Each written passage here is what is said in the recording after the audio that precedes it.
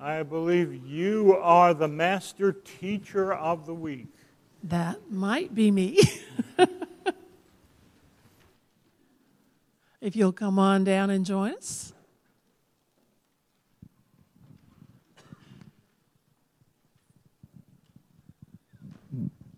Just have a seat up here with me, okay?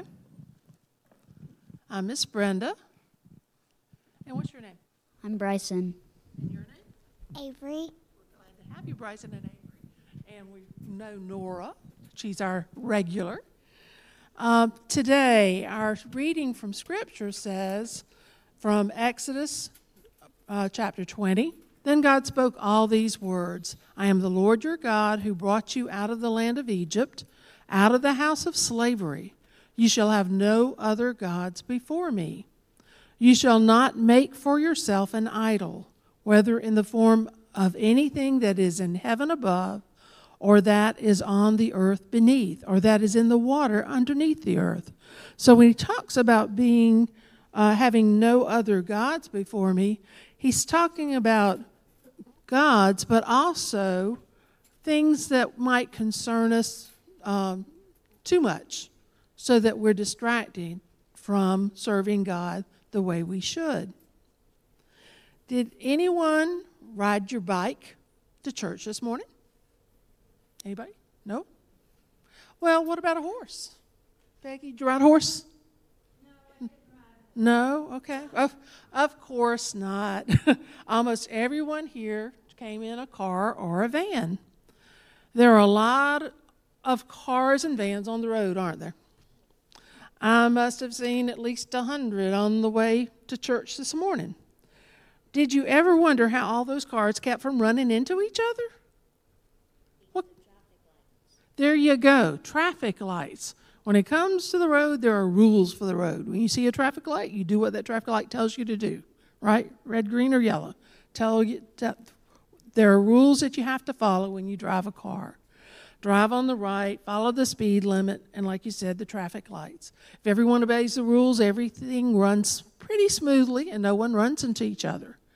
Well, did you know that we as Christians have rules to follow too? Anyone know what those rules are called? You have them all on these two hands. Because how many fingers do you have? 10. What do we call those 10 rules? The 10 Commandments is what we're talking about. The 10 Commandments. I'm going to go over just a couple of these rules, but you can find them in your Bibles too. Some of them are pretty easy to follow, and some of the other ones we might have some trouble with.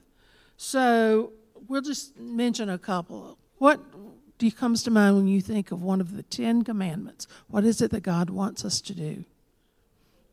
Pray to Him, okay? So we have to honor our Lord, and part of it is to keep holy the Sabbath.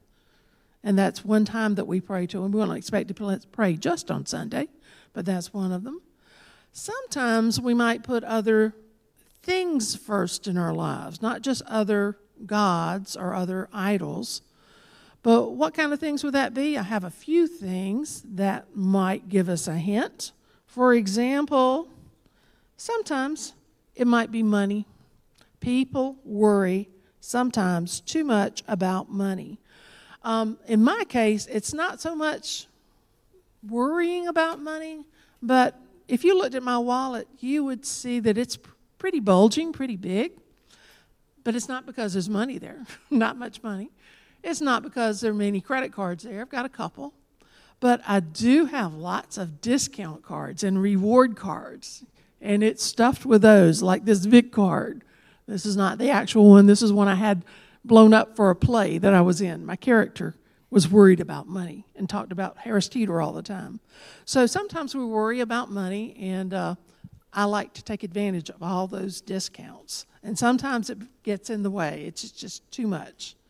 Have you ever seen one of these waved at a game on TV?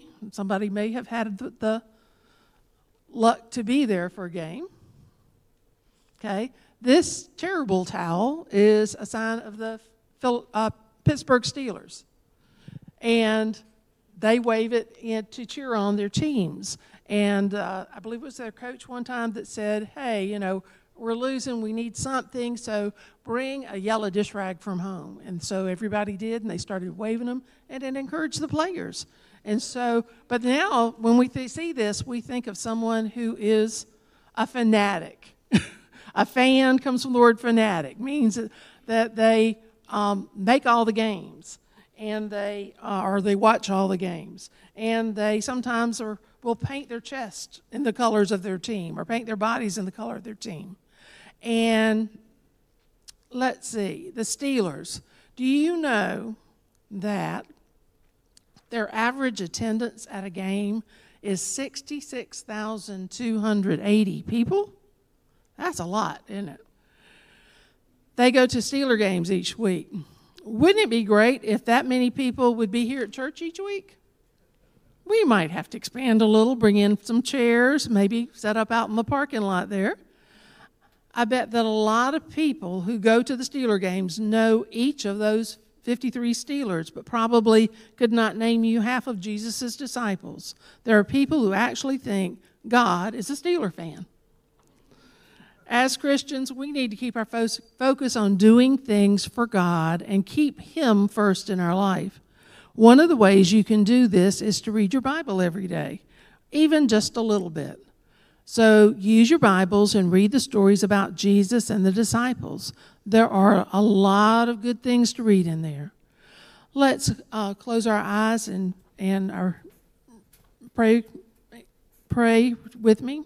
Dear Heavenly Father, thank you for giving us your word in the Bible, and help us to keep our lives focused on you. In Jesus' name we pray. Amen.